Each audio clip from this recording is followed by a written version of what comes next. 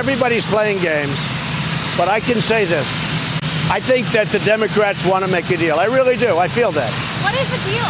Will you come down from... We'll call it something different. I don't think I have to. That's for this year. The President of the United States, who is a billionaire, says the 800,000 people who aren't getting paid because of the government shutdown are okay with that. Just ask them, he says. Look, if Harry Truman couldn't nationalize the steel industry during wartime, this president doesn't have the power to declare an emergency and build a multi-billion-dollar wall on the border. So that's a non-starter. Hello, welcome to Trumpcast. I'm Yascha Mounk. I have listened to this show since the very beginning, since, oh my God, it's been so long that Donald Trump has dominated our every waking nightmare.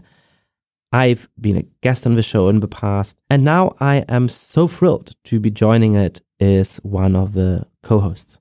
As some of you may know, I'm an academic, a columnist here at Slate, the host of the Good Fight podcast here at Slate, and the thing that I've been specializing on for a long time is the rise of populism around the world and the danger it poses to liberal democracy. My book, which was published this past year, is The People versus Democracy: Why Our Freedom is in Danger and How to Save It. So I'm obsessed with Donald Trump, but I'm also obsessed with understanding how he fits into this larger story. And in that respect, 2018 has been another traumatic year. Let me just give you one example. A few days ago, we saw the inauguration of Jair Bolsonaro as the new president of Brazil. Elected a few months ago, he is every bit as nasty and perhaps even more dangerous than Donald Trump. As a result, the four biggest democracies in the world are now all ruled by authoritarian populists. But 2018 has also brought some good news, especially here in the United States. We've all seen bad opinion polls for Donald Trump throughout 2017, throughout 2018, but after that trauma of the election night in 2016, there was this fear that perhaps all of those polls didn't quite capture what was going on. Well, I think the midterms should put our mind to rest about that. Donald Trump really is unpopular, and a few days ago here, we have seen a new batch of representatives inaugurated into office in the House of Representatives can now again pose a real check on the power of the executive. So if I'm being optimistic, I'm thinking that at least in the United States, 2018 may have been the end of a beginning, and 2019 might just prove to be the beginning of the end. But you know what that means? The end means most likely an election, and an election means we need a candidate, and a candidate means we're gonna be talking about the Democratic primary 24/7 for the next 365 days. I know it's too early, I know it's absurd, but I know you're doing it and I'm doing it and we're all doing it. So before we get into the weeds, before we start to discuss different candidates against each other, before we start to have all of the scandals and all of the attacks and all of the nasty things that are going to come out over the next months, I wanted to think a little bit in this episode about what actually makes for a great candidate. What makes them able to put forward a vision, connect with voters, get them out to the polls. What better person to talk about that with than Sam Koppelman, one of the most talented young speechwriters in this country. He's worked with all of the people who you know, but whom we can't mention. He is a speechwriter and communication strategist at Fenway Strategies, which sounds like it's telling people how to play baseball, but actually is a communication shop started by Jon Favreau and Tommy Vietor, the two famous Obama speechwriters. We'll be back with Sam Koppelman in just a few moments, but first, the tweets. With all of the success that our country is having, including the just released job numbers, which are off the charts, the fake news and totally dishonest media concerning me and my presidency has never been worse. Many have become crazed lunatics who've given up on the truth.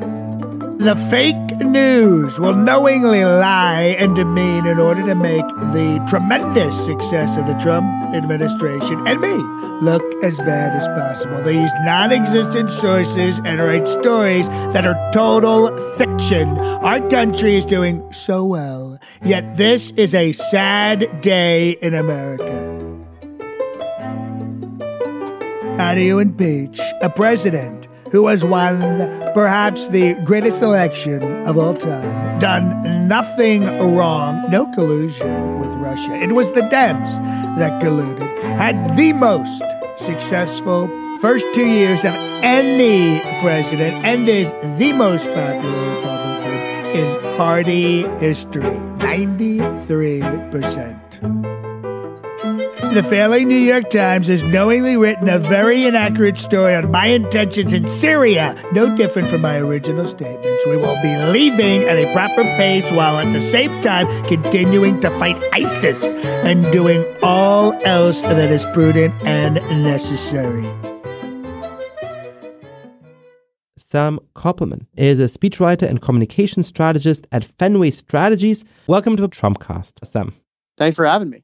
So I have this premonition of 2019. It's not much of a prediction because we all know it to be true, that we're going to be talking a lot about the Democratic primary race. You think? I think so. And before we start digging into the details of each candidate and whatever fights they're going to have and whatever horrible Oppo research is going to come out, I thought perhaps it would be great to set the table a little bit by thinking about what actually makes a compelling candidate, what makes somebody appealing, what makes somebody capable of forging this real bond with a section of the electorate. And, you know, you're a speechwriter, you think every day about how to help candidates connect to their audiences. What do you think?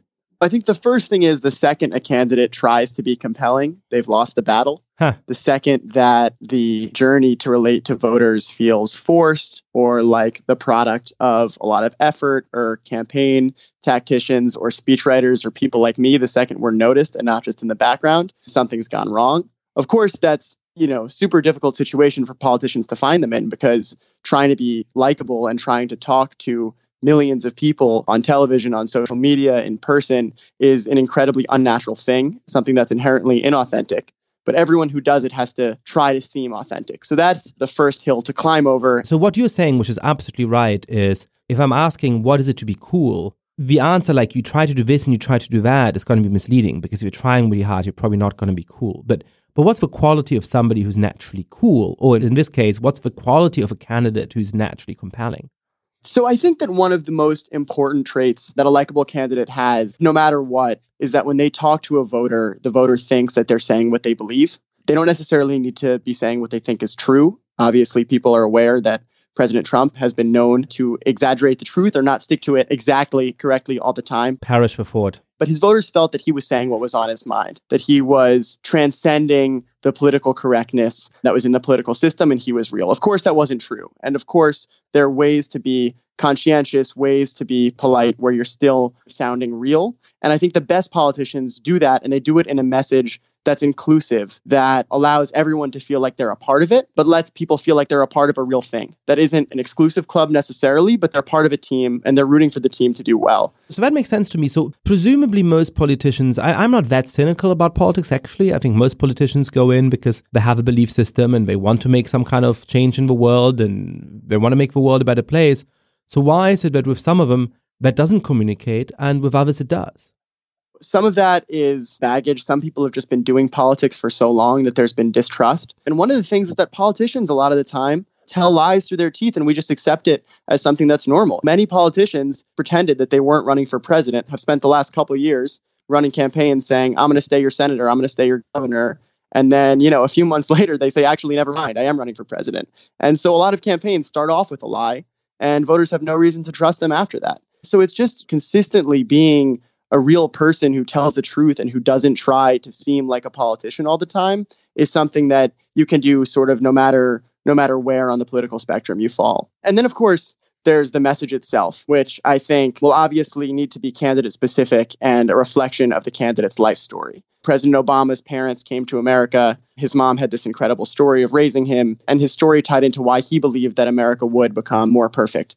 If everybody in America believed in the country's founding promises, we could fight to make it a more perfect union, even if it wasn't perfect. That was grounded in his story. So the politicians that are most effective tell stories both about themselves and about the country, and they're stories that surround people. That's the main angle that I think politicians are missing right now in their conversations around Trump. It tends to be focused on policies and big picture statistics, and they tend to lose the people who are damaged by President Trump's policies. And that's where I think there's a long way to go for a lot of the candidates. Interesting. So you think that candidates need to connect their own stories to what is bad about Trump, or they just need to find the people out there in the world who've been harmed about Trump and tell their stories? What would it look like to make concrete the damage that Trump is doing in a way that you think would connect with voters?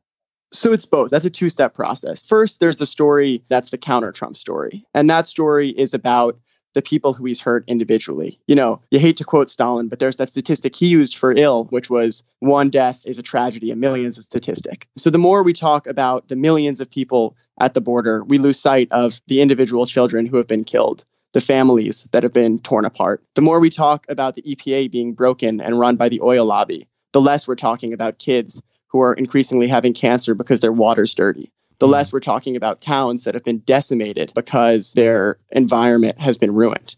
But isn't there a danger that that becomes a shtick as well? I mean, sometimes I listen to politicians in debates and they're, saying, look, I traveled all around this great state. And, when I was in so-and-so county, Mary told me this. And when I was in that county, John told me that. And it seems like it's just part of a standard toolkit. And I'm like, I don't know whether you actually met a person called Mary or whether you're just making that name up on the spot. And perhaps you did, but you also met 9 people who had different opinions and you're telling the one that happens to serve your narrative. What makes that effective rather than itself smell like this is just a politician selling me on what an ordinary guy or gal it is who goes around talking to voters? That's the second part, which is your own story as a candidate. And those individual stories have to feed a broader vision of America that you tell through both your policy proposals and through the kind of campaign that you run. President Trump was running a campaign that was a closed-off campaign centered around a border wall. And so that wall was a symbolic policy saying he wanted America to be a more closed-off country. That characterized his trade policies as well. That's sort of the essence of nationalism. And he coupled that with campaign events where he'd bring on mothers whose kids were killed by undocumented immigrants. Now, obviously, those stories were not representative of what was happening in America. We all know that that's not true. But when people saw those individual stories, you couldn't question the sadness those mothers felt, the anguish that they felt. So then people were more sympathetic to the policy proposals and to the vision for America that President Trump was promoting, which was an America where everyone was in danger all the time. So let's go to that, because actually the way you're talking about it now, it sounds like we've been talking about things that come downstream from the really important stuff all along. But you actually have to start with a vision, and then you have to show how your life story fits into that vision, and then you have to show how all of the other evidence you marshal, all of the stories you tell, all of the arguments you make also sell people on that vision. So how do you set out that vision, and why is it that some politicians can come to own it and others don't? I mean, I always think about that in the context of Bernie Sanders. We talk about Bernie Sanders as a charismatic politician. I can see he has a certain kind of charisma, but he's like a old dude with a strong Brooklyn accent who kind of goes on about the same things over and over again. It's like Jewish grandpa charisma. Yeah, like, look, I love my Jewish grandpa, but I think he has charisma because he has that very clear vision and that very clear message, and people buy that he's passionate about it because he's talked about it for 40 years. And so that gives him that kind of charisma. It's not that you put him up against any number of other politicians and have him read from some random script. Sanders is not going to come across as having great charisma, but it's his script, it's his vision, and that's what lends him the charisma, actually.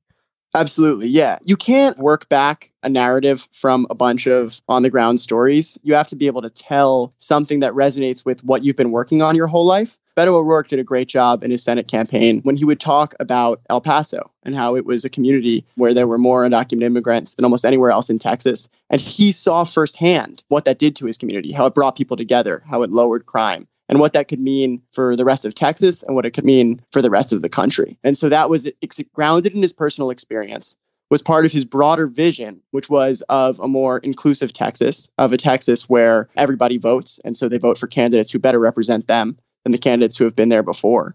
And then every individual story he told worked backwards to support that vision and narrative, but it didn't go the opposite way. And when it comes to Bernie Sanders, this was someone who was able to say that his whole life he was fighting for these issues. When he was mayor, when he was marching in the civil rights protests, he's walked the walk. He would filibuster for hours and hours and hours in the Senate because they weren't following through on what he believed in.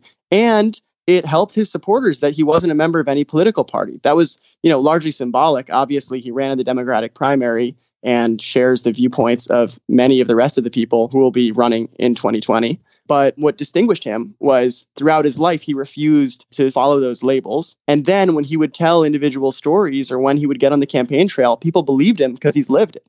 You've started to talk about Beto O'Rourke, another person who seems to have a charisma that draws people to talking about her a ton at the moment is Alexandria Ocasio-Cortez. In many ways, they're quite different characters. They come from different parts of the country. They come from different demographics. They have different levels of aspiration at the moment and different levels of experience in office. But they seem to share this ability to capture a mood. What is it that they shared from the point of view of a communicator, of a speechwriter? Do you see something that they have in common that everybody else who's not getting the same amount of hype at the moment is not? Yeah, Alexandria Ocasio-Cortez is a brilliant politician, and that was clear from the first video that many of us saw her in, where she was basically making the argument that for too long, her district was being represented by people who didn't live there, by people who didn't represent the values of the people who she grew up around her whole life. And because of that, people saw in her one of them. And that made them feel like a part of a movement and like they were upsetting some norm, like they were underdogs. And people love rooting for underdogs. There's a famous sports theory from Bill Simmons, the nobody believes in us theory, which is the idea that when teams feel like other people don't expect them to win, they all perform better. And that's how upsets happen. And they were both, in different ways, able to make an argument that the system was rigged against them. AOC was in a district with one of the most powerful representatives in the entire country, and she had no big funding. She was just an ordinary person. So everyone who was knocking on doors for her campaign was doing so with more energy than they'd ever done before because there was no way they were going to win. So they had to keep pushing until they got there. And Beto was trying to become one of the first Democrats to win statewide in decades. And he kept saying that they could win. So it's basically about being an underdog, framing your candidacy as something that the powerful don't want to succeed, but that in fact, if the real people vote, it's similar to what the populists do on the other side. But if the real people vote, if everyone who lived in Texas voted, Beto would have won. If everyone who lived in Ocasio-Cortez's district voted, she would have won. And in both cases, they overperformed because everyone felt nobody believes in us, but everyone thought if we all show up, if we all do what we can, we'll win this thing. When you look at the main candidates that you see emerging on the Democratic side right now, sort of in the aggregate, what are they doing wrong? I mean, what is the thing where you sort of sit at home and watching the TV, see them deliver some kind of speech saying, what are you guys doing? Why are you saying this? Why aren't you saying more of that? Is there a sort of a collective wisdom that you would want to impart? It's not that there's so many things that they're all doing wrong in common. And in fact, I actually have been quite impressed that they've kept their heads down, that they've kept fighting and proposing policies that would make a difference in people's lives. But I don't think that they've done nearly a good enough job singling out the victims of the Trump presidency. This ties into what I was discussing earlier. But when they focus on what a disgrace it is that the government's been shut down, they talk in the macro about 800,000 workers who won't be paid.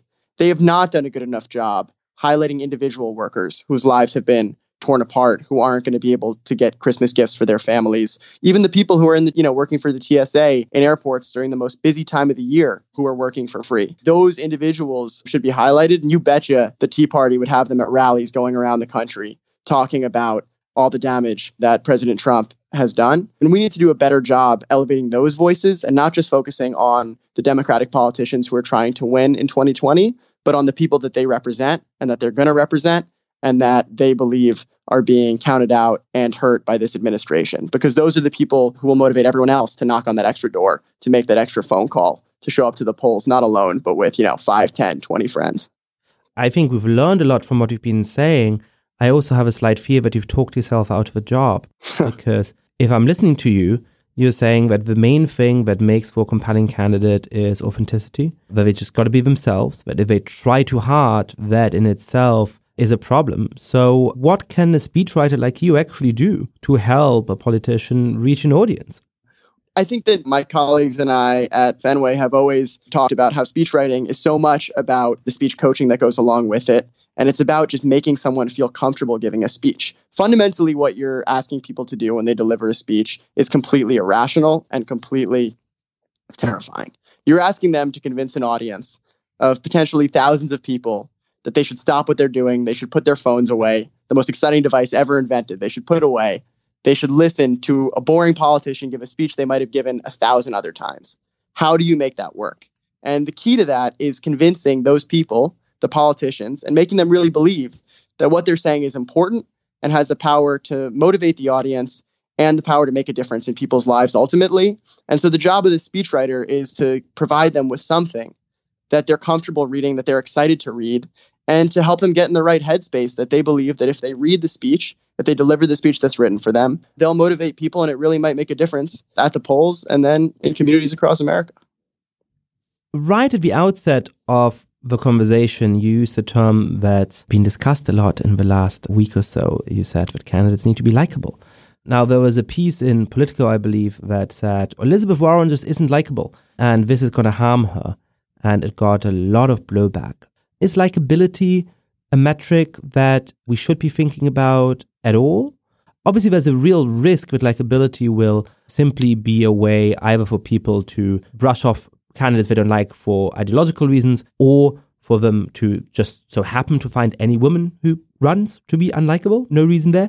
But is there something about likability? Is there something about John Kerry somehow being less likable than George W. Bush that cost Democrats the 2004 election? Is this a category we should even be thinking about? Well, I think that the media certainly shouldn't try to guess who's likable. The media hasn't proven to be very good at picking out the most likable candidate. And ultimately, it can become a self-fulfilling prophecy. If the media tells you every day that Hillary Clinton isn't likable, well, they know her better than you do, is the assumption. And maybe they're right. So that's definitely not fair. And it's definitely ended up harming women candidates in a way that is completely unacceptable and in a way that the media needs to do a lot of thinking about. Now, do voters think about likability? Absolutely. I mean, they're not sitting at home using some nebulous term like that. But going back to Dwight Eisenhower, candidates have tried to present themselves as likable. Everyone knows his famous pins and bumper stickers saying, "I like Ike." People want to support a candidate, not just who they want to get a beer with, which is the cliche, but who they think is a decent person. And in life, you're making judgments about likability all the time, about whether someone you trust, if you trust your kid's teacher, if you believe they'll do a good job in school, if you trust your neighbor, if you like them, if you want to hang out with them. So of course, that's not necessarily the best metric for people to be voting on, but it's not like everybody has time to read through all of the policies. And ultimately, likability is as much a part of political campaigns as anything else. That's a perfect cue for something that I've been stewing over here listening to you. We haven't talked about policy at all. When you go on Twitter and all of the blue check marks are duking out who we should be supporting and who should be the standard bearer of the Democratic Party in 2020, it's all about policy. It's so-and-so voted for this thing, so-and-so didn't vote for this thing, so-and-so has embraced Medicare for all, so-and-so has not embraced Medicare for all. You don't seem to think that matters so much. Well, if you shouldn't trust the media to determine likability, you certainly shouldn't trust the blue check marks on Twitter to determine who's going to win an election. Ouch. That is not a fair representation of who American voters are. They're right that policy is of crucial importance. It's what makes a difference in people's lives. It's why I care about politics and why I'm in it, because I believe that politicians can not only inspire, but make a real difference. That said, the policies of the Democratic candidates, thankfully, actually, are all pretty in line. They tend to believe in giving everyone a fair shot, in increasing wages and presenting better job opportunities, and doing that particularly in green energy and in investing in combating climate change while growing our economy. They believe in providing more people with healthcare and better healthcare and more affordable healthcare. And they believe in building a society that's welcoming of people from all backgrounds, all sexual orientations, all genders. And that's shared between the Democratic candidates, thankfully. And that's the result of hard-won activism of people who have fought to make it so, including, of course, I joke, but many of the blue check marks on Twitter who have been marching the past couple years and have been organizing for the past couple decades. And they've all worked really hard to get us to this place. Thankfully, because of all of their work, we're in a place where we can vote for politicians who we believe can beat Donald Trump. And that is a national emergency. The Trump presidency is a national emergency, and beating him should be something that we're all as excited about as going to the moon. It should be something that we view the future of our nation as depending on. And if that means voting for a candidate with slightly marginal policy differences from another, or someone who you don't agree with all the time, but someone who you're confident has the best vision for the country, someone who you like, someone who you believe can make a difference, then you should by all means vote for that person. And voters in poll after poll after poll have shown that the most important thing to them is nominating someone who can beat Donald Trump. And you won't beat Donald Trump if you're not incredible at campaigning, if you don't tell a fantastic story, not only of your own life and why you care about the country, but of the people in America, if you don't elevate their stories. And then if you don't combine all of that into a transformative vision for this country that proves that we are marching slowly, zigzagging towards becoming a little bit more perfect. I absolutely buy that. And I think it's right that most primary voters are not going to be looking at the details of the policy proposals. I do think that there's one divide that will communicate to them, and it's more of a stylistic divide. And as my last question, I'd love to hear your take on it. I think there's a set of candidates that want to prove that they are the most angry about Trump, that they hate him the most, that they're going to be a fighter and go up against him the most. And then there's another set of candidates that are just as aghast by Trump, that are just as adamant that he doesn't represent America, but who want to say that the answer is transcending the ugliness of this moment and coming together as Americans. It's a very different mode. And I think that does communicate to voters. Do you have a strong view on which of those two modes is more likely to appeal either in the primary election or in the general? I think that hopelessness has never driven out voters. The act of voting is inherently a hopeful one. The belief that you can make a difference, that the situation is not ruined, that America still can become a better country. And so you need to present people with an inspiring message that if they vote, the country can become better. Trump didn't ruin everything. They're not only voting out of hatred of Trump, but love of a better vision for the country. And Cory Booker communicates that really well when he talks about America and his life being a conspiracy of love. Politicians for a really long time have injected love into their messages. And I think particularly at a moment when everything feels hopeless, when people aren't sure whether the Trump presidency will ever end, at a moment when people have given up on the political system, you need to show them that there's a reason to show up to the polls to make a difference. And candidates did that really well in 2018. I think the Democratic Party made a compelling case that we can become a check on Trump. And that was a hopeful case. It was an angry case, and everyone should be angry about President Trump. But it was accompanied by a hopeful case, a case of love that we can take back the House and then take back our country. And that's going to be the same message that wins in 2020, one that addresses the fact that Trump has committed atrocities not only to the Constitution, not only to rule of law, but to individual people across the country. Their lives are worse because of his presidency. But we can do better, and America can become better. And if you believe in our country, if you have hope, if you love it, we will overcome this moment, just as we've overcome so many trials and difficulties in the past. Sam, we talk about this stuff offline over time. It's been so fun to do it on the air and go do whatever marginal, small difference speechwriters make, according to you, over the next 2 years. We need it. Thanks, Yash. This is fun. That's our show for today. Say hello to us on Twitter and let us know what you think.